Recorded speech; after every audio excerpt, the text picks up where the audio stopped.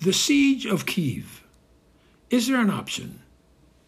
A large part of Putin's invading army is on its way to encircle and squeeze Kyiv.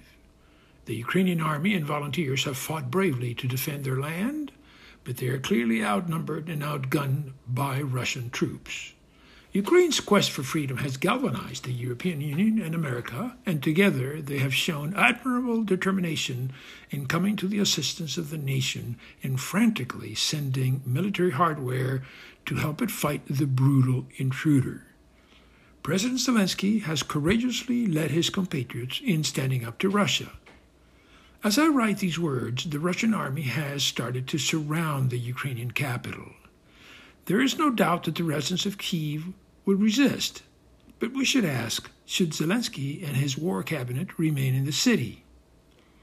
While it is certain that Ukrainians will fight to the death, it is also certain that Putin will show no mercy.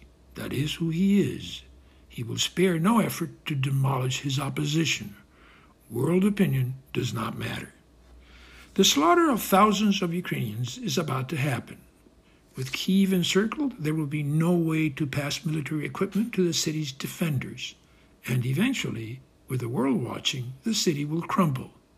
Thousands will likely die in the ordeal. As glaring as that prospect is, many nations still resist denouncing Russia's invasion, afraid of angering Putin, among them India and Israel, the latter not summoning the chutzpah to stand up in support of a nation led by a president of Jewish origin. While the West has unified against Russia's aggression, it has stopped short of sending troops to Ukraine.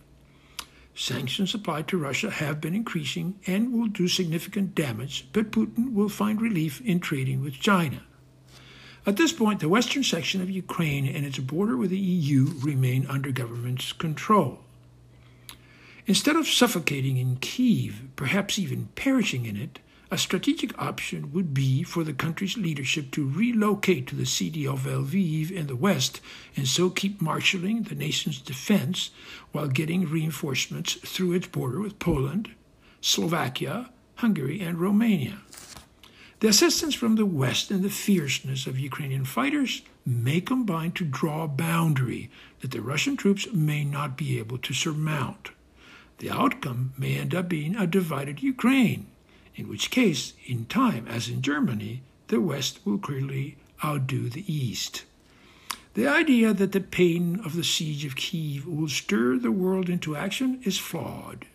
It assumes that the pain of massacred Ukrainians will lead Putin to relent. It will not. He is in to defeat not only Ukraine, but the West, no matter the tally in casualties, Russian and Ukrainians. The horror the world has been witnessing won't deter him. He is who he is. And it will be up to the Russian people to keep him in power or to depose him. Oscar Valdez, Valdez with an S, oscarvaldez.net, also in medium.com, anchor.fm, Buzzsprout, Apple, and Google Podcasts. Thank you and good night.